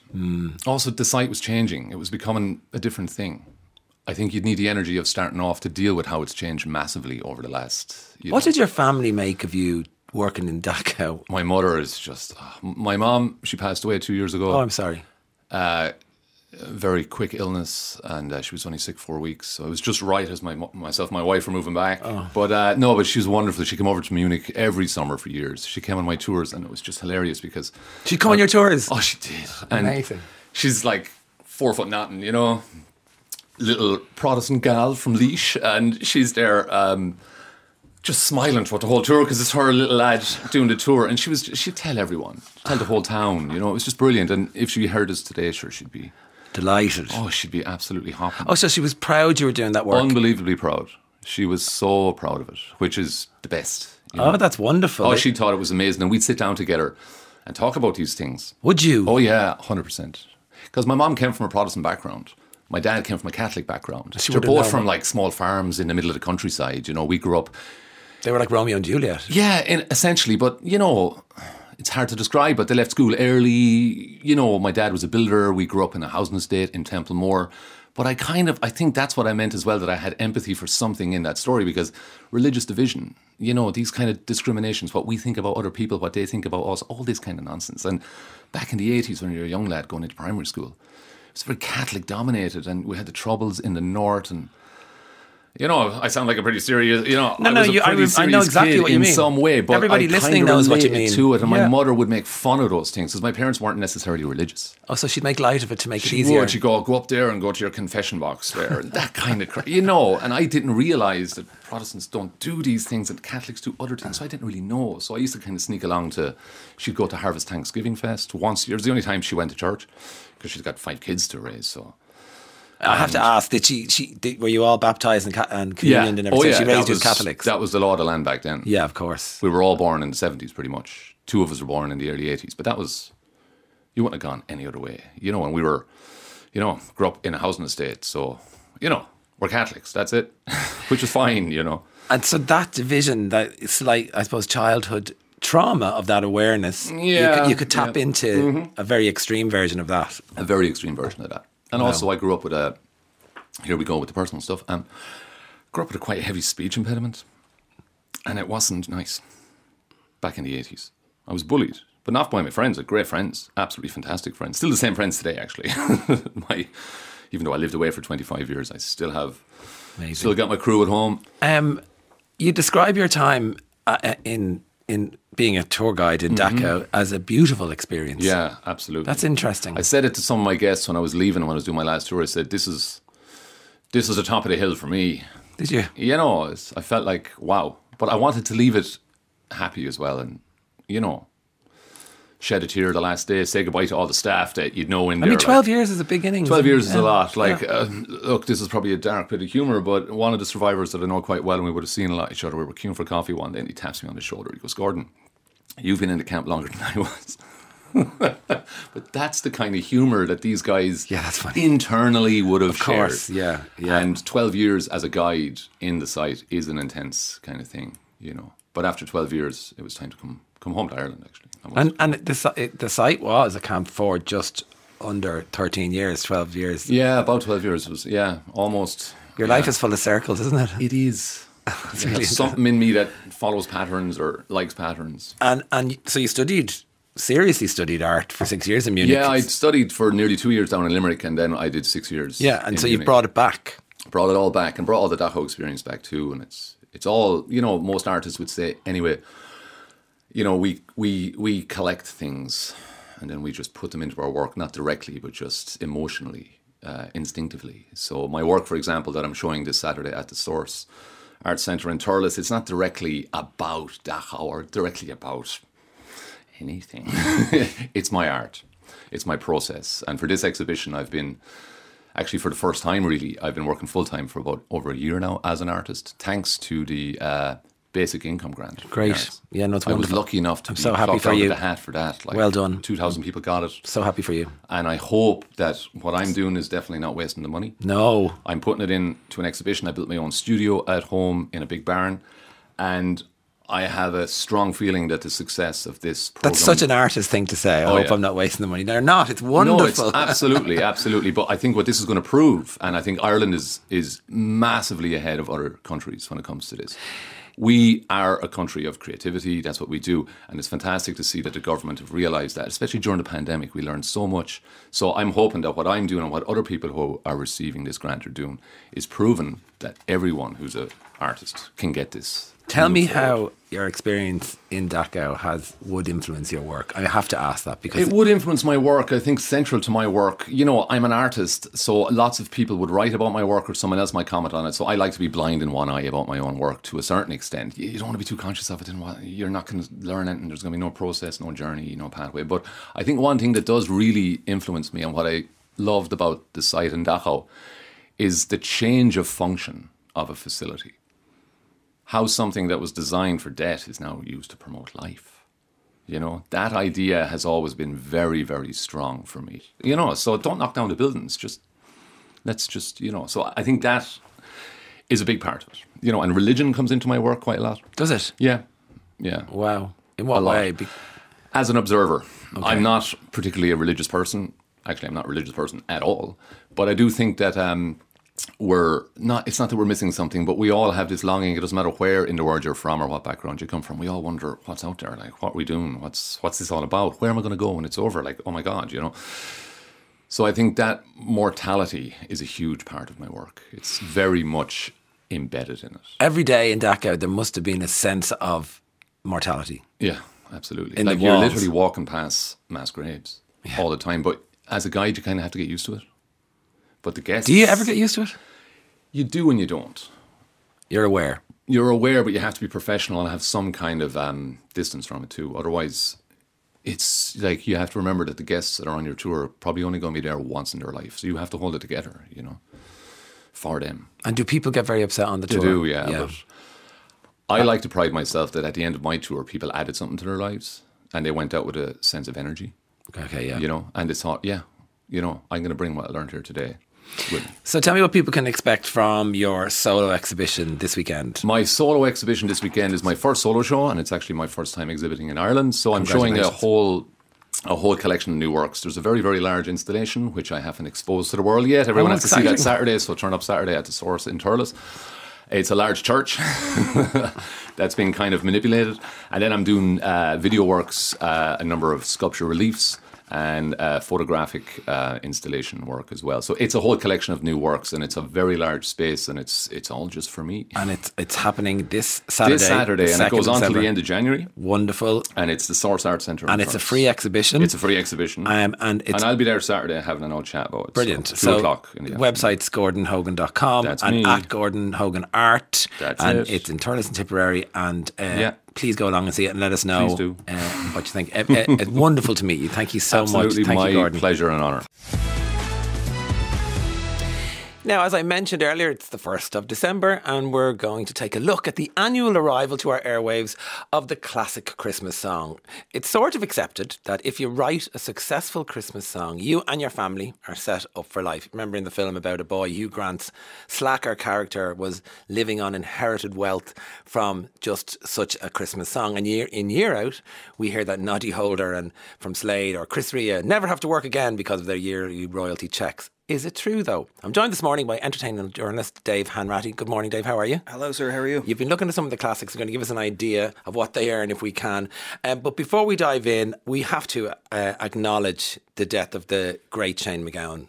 Yeah, you used the words cultural force there this morning in your intro, and that's a perfect way of putting it. And the tributes have been pouring in. I think of Michael D. Higgins and saying, quote, "The genius of Shane's contribution includes the fact that his songs capture within them, as he would put it, the measure of our dreams. So many worlds, particularly those of love, the emigrant experience, and facing the challenge of that experience with authenticity and courage."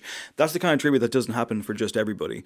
And I think as well, like, you know, it is kind of one of those situations where, without sounding hyperbolic, a nation is in mourning. We've lost a huge, pivotal cultural figure. It is a desperately sad situation. You think of his loved ones, you think of his wife Victoria, his former bandmates in the Pogues, his immediate family. But, you know, as a wider Irish community, we have lost somebody. And in a year as well, where we also lost Christy Dignam and Sinead O'Connor, it's going to take a long time to kind of recover from this, but at least there is a legacy to hold proudly aloft. It's Irish rock's. It's a horrible year for Irish rock, really, isn't it? But Shane had become a kind of living legend, you know, in our Irish folklore, and he sort of transcended into an artist and a poet in a way. But he was a punk, wasn't he, at his core? He was a bit of both, yeah. I mean, like, I think he had a middle class upbringing, which I think kind of shocks some people. Yeah, like he went to a fee paying school, which, in fairness, he was drummed out of. He was expelled. He clashed with authorities, which he shouldn't. Yeah, he had that punk cred from a very, very early age. It wasn't until he went to a Clash gig in the 70s in the UK, in which I think he was injured during the show, and that was, you know, his response was, "I want a bit of this." And really, sure enough, the Pogues would come along and tear up the UK punk scene. But he had that poetry in him. It's in the lyrics, it's in the delivery, it's in the incredible way that he got in front of a microphone and did what he did. I actually was walking down this morning and the phrase "measure of our dreams" was in my head, and it's just a beautiful use of language. What does it mean? I think he was able to conjure up a different kind of world, but also it's the bittersweet thing, isn't it? It's the melancholic thing. It's the glass half full and half empty. I think it was a case of, here was someone that we romanticised and valorised for a lifestyle that ultimately was, of course, quite harmful, but he was out there kind of, you know, strutting upon the stage, being that player that none of us could be. And it's a beautiful turn of phrase. It's a very lyrical turn of phrase, and it's one that's kind of in line with what he would do. But I like the fact that Shane MacGowan could do that. He could conjure up these worlds and these words that none of us could, but he would also just bring it back down to earth. He was a very grounded figure as well. It's a sad irony, isn't it, that when somebody passes, we'd actually then do look at their body of work and stop looking at them. And we, in some ways, we missed an opportunity to thank them. Much like Sinead, I think we all felt a sort of national guilt for not telling her how much we loved her when she was here. What's his legacy, do you think? I think his legacy is that of a poet and of a punk and of a dreamer and of someone who genuinely hit the international stage in a way that few others did. I mean, you have to look at the celebrity, the legion of celebrity admirers. Bruce Springsteen has constantly talked about how much he loves Shane MacGowan, how his music will be remembered 100 years from now, and it definitely will. There's a great Kiefer Sutherland story about the two of them getting into a fight but making up, and you know, what's that story? Essentially, they were out one night. They clashed, I think, over political beliefs, and in the end, I think Shane had to crash in his hotel room, and they managed to make up along the way. But Kiefer Sutherland said that when he came back, the bed was made beautifully, like no one had ever made a bed before, and Shane had left him a handwritten note, and he said it was the most eloquent note I've ever seen in my entire life, and he has that note framed, which of course now will be a memento for the rest of time. His legacy is a genuine legacy, and like in a time when artists, you know, aren't maybe as iconic as they once were, we have this strange relationship, and it is interesting that you mentioned that kind of thing of when someone passes away, their back catalogue or their films or whatever shoot up the charts essentially, because we have that weird kind of innate curiosity. It's difficult to thank Shane MacGowan in person when he's here. You do remember him that way. He will be talked about forever. That's the legacy. That's amazing, and those words are beautiful. Thank you so much.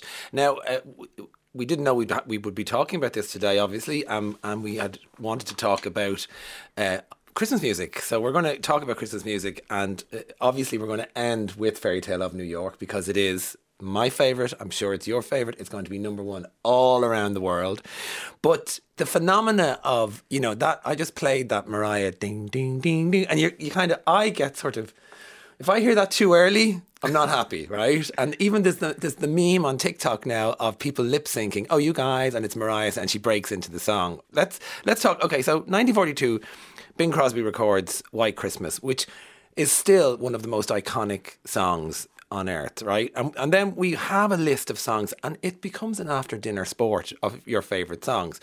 But we don't officially know. I know Mariah has talked publicly about, like, she literally, her purse smiles when they start to play All I Want for Christmas, because the royalties people earn. What kind of royalties do people earn? Well, I should say that it's funny that you mentioned too early, because it's getting earlier and earlier. And as a matter of fact, Christmas songs have entered the charts this year, the earliest they ever have, in mid-November. The 1st of November is Mariah Carey Day, the Queen of Christmas, as she calls herself. So, and of course, her All I Want for Christmas Is You is one of the biggest earners. It's there was research carried out. It's actually difficult to ascertain exactly how much money, because the Performing Rights Society, the PRS, essentially says, well, this isn't a matter of public record. We want to keep our members' earnings private when it comes to this thing. But there was independent research carried out by Channel 5, of all people, a few years ago. Top of the charts, top of the league table of Christmas money is Merry Xmas Everybody, because that is the official title by Slade, which is adjudged to earn over €1.15 million per year. Let's take a clip.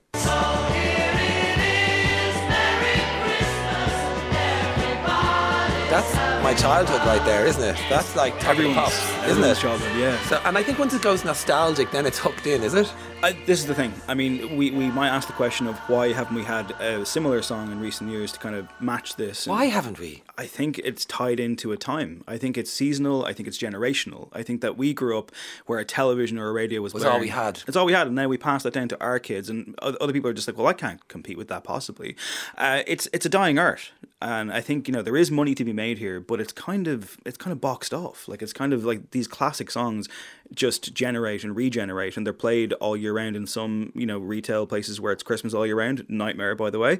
Yeah. Or it's 1st of November, it's Christmas time, let's go with the classics. It's very, very hard to get into this crowded market. Very interesting. And of course you hear people wanting the dream. So one that really stood out to me on the list in the top turn of earnings is Eat 17, Stay Another Day, which isn't even a Christmas song, but it has snow in the videos and bells. Let's take a clip.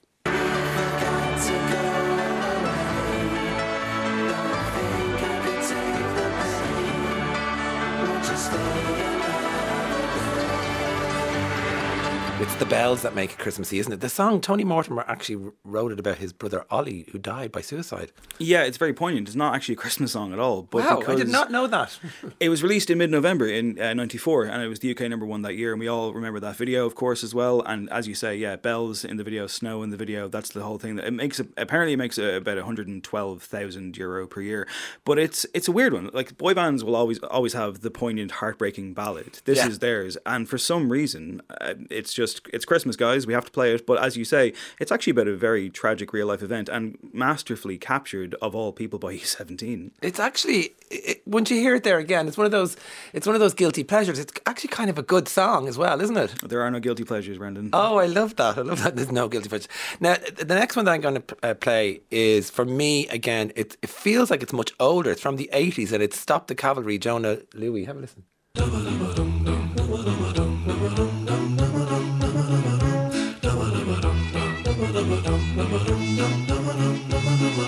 Wish I was at home for Christmas. And maybe that line is something to do with being Irish abroad, is it? Wish I was home for Christmas. It's something, and it's from the 80s. Yeah. Something of an accident as well, yeah. Roughly makes about 140 grand a year.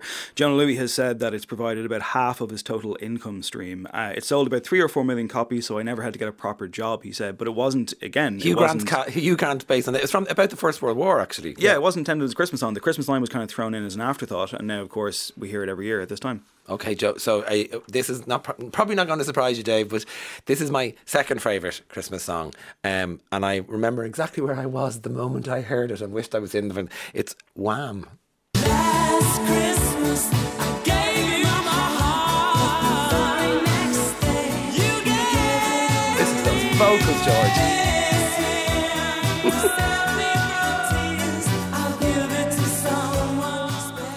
So... For me, I thought this would be right at the top of the list, but it's not. It's number 5. Yeah, mid-table. Yeah, about 350 grand a year it's a judge to make as well. And like, again, George Michael, who unfortunately left us at Christmas several years back, an artist who I don't think was appreciated enough in his time. A genius, an eloquent, thoughtful man, an incredible person. And also, when it comes to Christmas songs, this is my number 1. Is it your number 1? Yeah, the best Christmas song of all time. Why is that? Interesting. You're a bit younger than me, so I do associate it with a nostalgia for sure, but I think it's just brilliant. I think everything about it works. I think it actually transcends the Christmas season. I think it is the one Christmas song, in my opinion, you can play. Maybe Fairy Tale New York as well, but like you can play this any time of the year. It's beautifully put together. It's a beautiful sentiment, and it just works. It just has that kind of infectious hook that gets you straight away, and the vocals are absolutely magnificent. And the video's pretty good. Pepsi and Shirley. That's what they were called, by the way. Iconic, as they say. Iconic. Yeah. Now, this is a song my dad used to play on Christmas morning, and it would get us all going. I remember it on Top of the Pops, and I remember it came around, and I think this is kind of the original song that kept coming back, and it's Slade. Merry Christmas, everybody. Let's take a clip.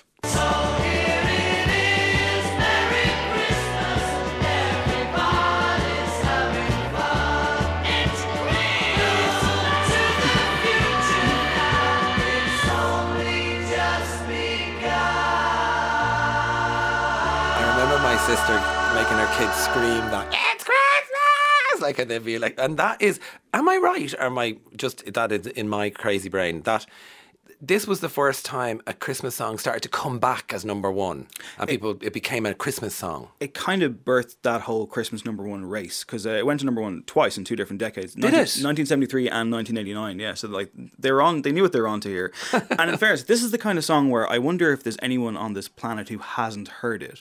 Such is the level of its reach and the level of its money. Like I say, this is top of the table. This is the highest earning Christmas song that we are aware of. And Noddy Holder has said before, it is definitely a pension plan. It was never designed to be that way, but it took on a life of its own. It's been used for ads, it's been used in movies, it's been used in all sorts of things. It's relentless. There's also an incredible deranged YouTube remix of this song where someone has taken the lyric, "Are you hanging up your stocking on your wall?" and just plays that over and over and over again in the style of Noddy Holder. And the first time I heard that, I could not stop laughing. Is it funny? Oh, it's genius, yeah. Incredible. We've had lots of texts in here. Have you ever worked in retail? Christmas songs are a whole other thing. Head melted, that texter says. Fair enough. Listen to Christmas songs all day would get difficult, right? Another text. Hi, Brendan. I can't understand why Coldplay never re-released Christmas Lights. Best Christmas song ever, in my opinion, says Sean. Would you agree? It's a good shout, yeah. I mean, like, again, this is the question of the market and how a lot of big bands have shied away from it in recent years. And if you look at the charts, it's not what you might think, especially in Ireland. I mean, oftentimes the Christmas number 1 is not a Christmas song at all. And in the UK, a novelty act has actually been dominating for the last 5 years, an act called Lad Baby, who is sitting out the race this year. So it's interesting. Yeah, the Coldplay thing, you feel like they could do it, no problem. And like Christmas Lights is a good song, but for some reason it's just kind of a weird B-side for them. A text here, Brendan, don't hate me for saying this, but the song from About a Boy, the Hugh Grant film, Santa's Super Sleigh, it was called, is really good. It's a great Christmas song, so wholesome. They don't want to leave their name, this texter says, because the kids already think they're lame, and that won't help. We're going to have a little blast of that song.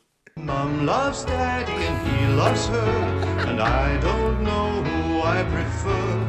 I love them both and they both love me, and that's how things should be.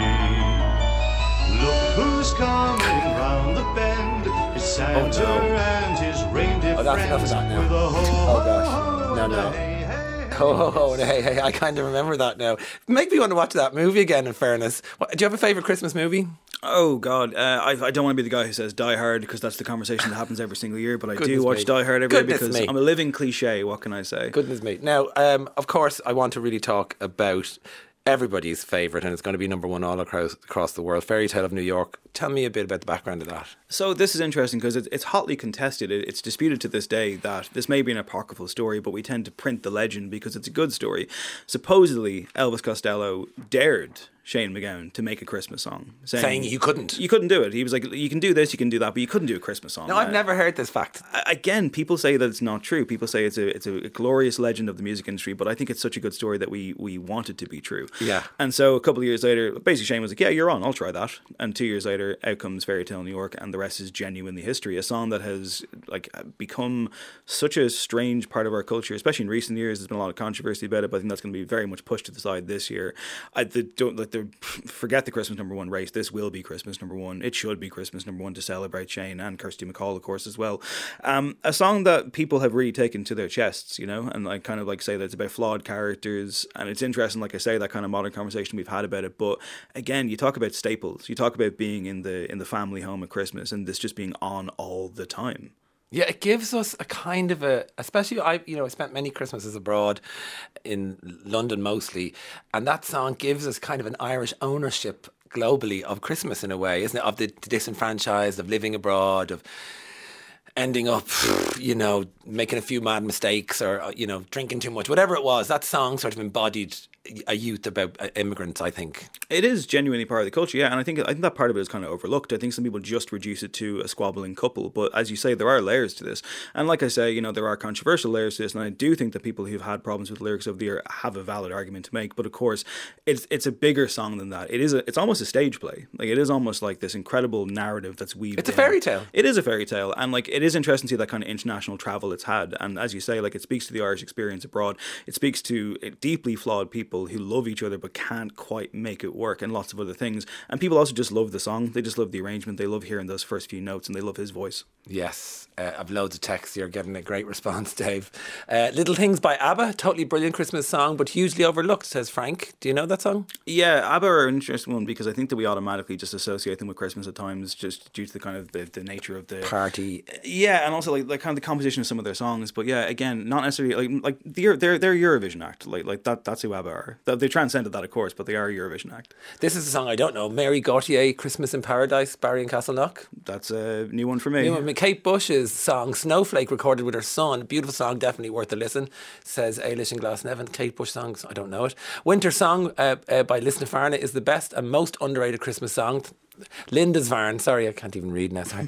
And John Lewis at Christmas in London once, was in the shop in John Lewis and said to the woman at the desk, what a relief it was to escape the music, and she said it's a staff-run cooperative and they all decided against it.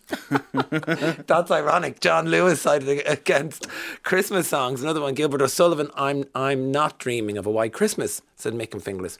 I think Merry Christmas by Ed Sheeran and Elton John is one of the only newer Christmas songs as a contender for a Christmas classic. Such a heartwarming, catching song. Oh, what do you think of that song? That was actually one of the only Irish number ones in the last 5 years that is the Christmas song. All the other ones were like Dermot Kennedy or various different pop stars. It's fine. I thought it was a cash grab. And actually, John Lewis, yeah, I've that whole thing. This trend of the maudlin cover, you know, like the slowed down acoustic sad version of a popular song, the John Lewis ad has a lot to answer for. You think of the Lily Allen, one of the Keane, Somewhere Only We Know. The original is beautiful. The cover is just, no. Yeah, I'm done with them as well. Now, interesting, you touched on why, you know, those iconic Christmas number ones may not happen, but maybe because maybe they'll come back again. But you're saying you have a theory, right? And it's to do X Factor, and I love this. Go on. Yeah, I think the X Factor has killed the Christmas song. Oh, what an accusation! Like, X Factor doesn't have the clout it once had. Before a time, it was kind of preordained that whoever would win the X Factor would get the Christmas number one in the UK. I remember it so well. Forgot all about that. Yeah, and it was also like, it was either you get a maudlin cover, like I said before, whether it's Alexander Burke doing Hallelujah, Matt Cardle's rework of a Biffy Clyro song, or you just get like some really bland original. But it was just, that was it. It was sewn up. They'll win the X Factor. They'll be Christmas number one. That's part of the marketing campaign, and I think that really warded a lot of people off, even just kind of getting into the ring, so to speak, on this one. Like, there's a lot of factors in play here. The dominance of the older songs that we're talking about that are just completely baked in. Our brain won't accept new information when it comes to Christmas songs, and also the bottom has fallen out of the music industry in terms of money and streaming. But I do think that reality shows, especially the X Factor, it wards off artists from really trying. You still get like things happening. I mean, Villagers and Lisa Hannigan put out a cover of Little Drummer Boy just this week. But I think X Factor, yeah, for its many crimes, one of them is the erasing of the great Christmas song. The assassination of Christmas number one. Well, maybe it'll make a comeback now. But that was a wonderful chat, Dave Hanratty. Thank you so much for coming in. And I think where we started and where we should finish this conversation, of course, is with Fairy Tale of New York.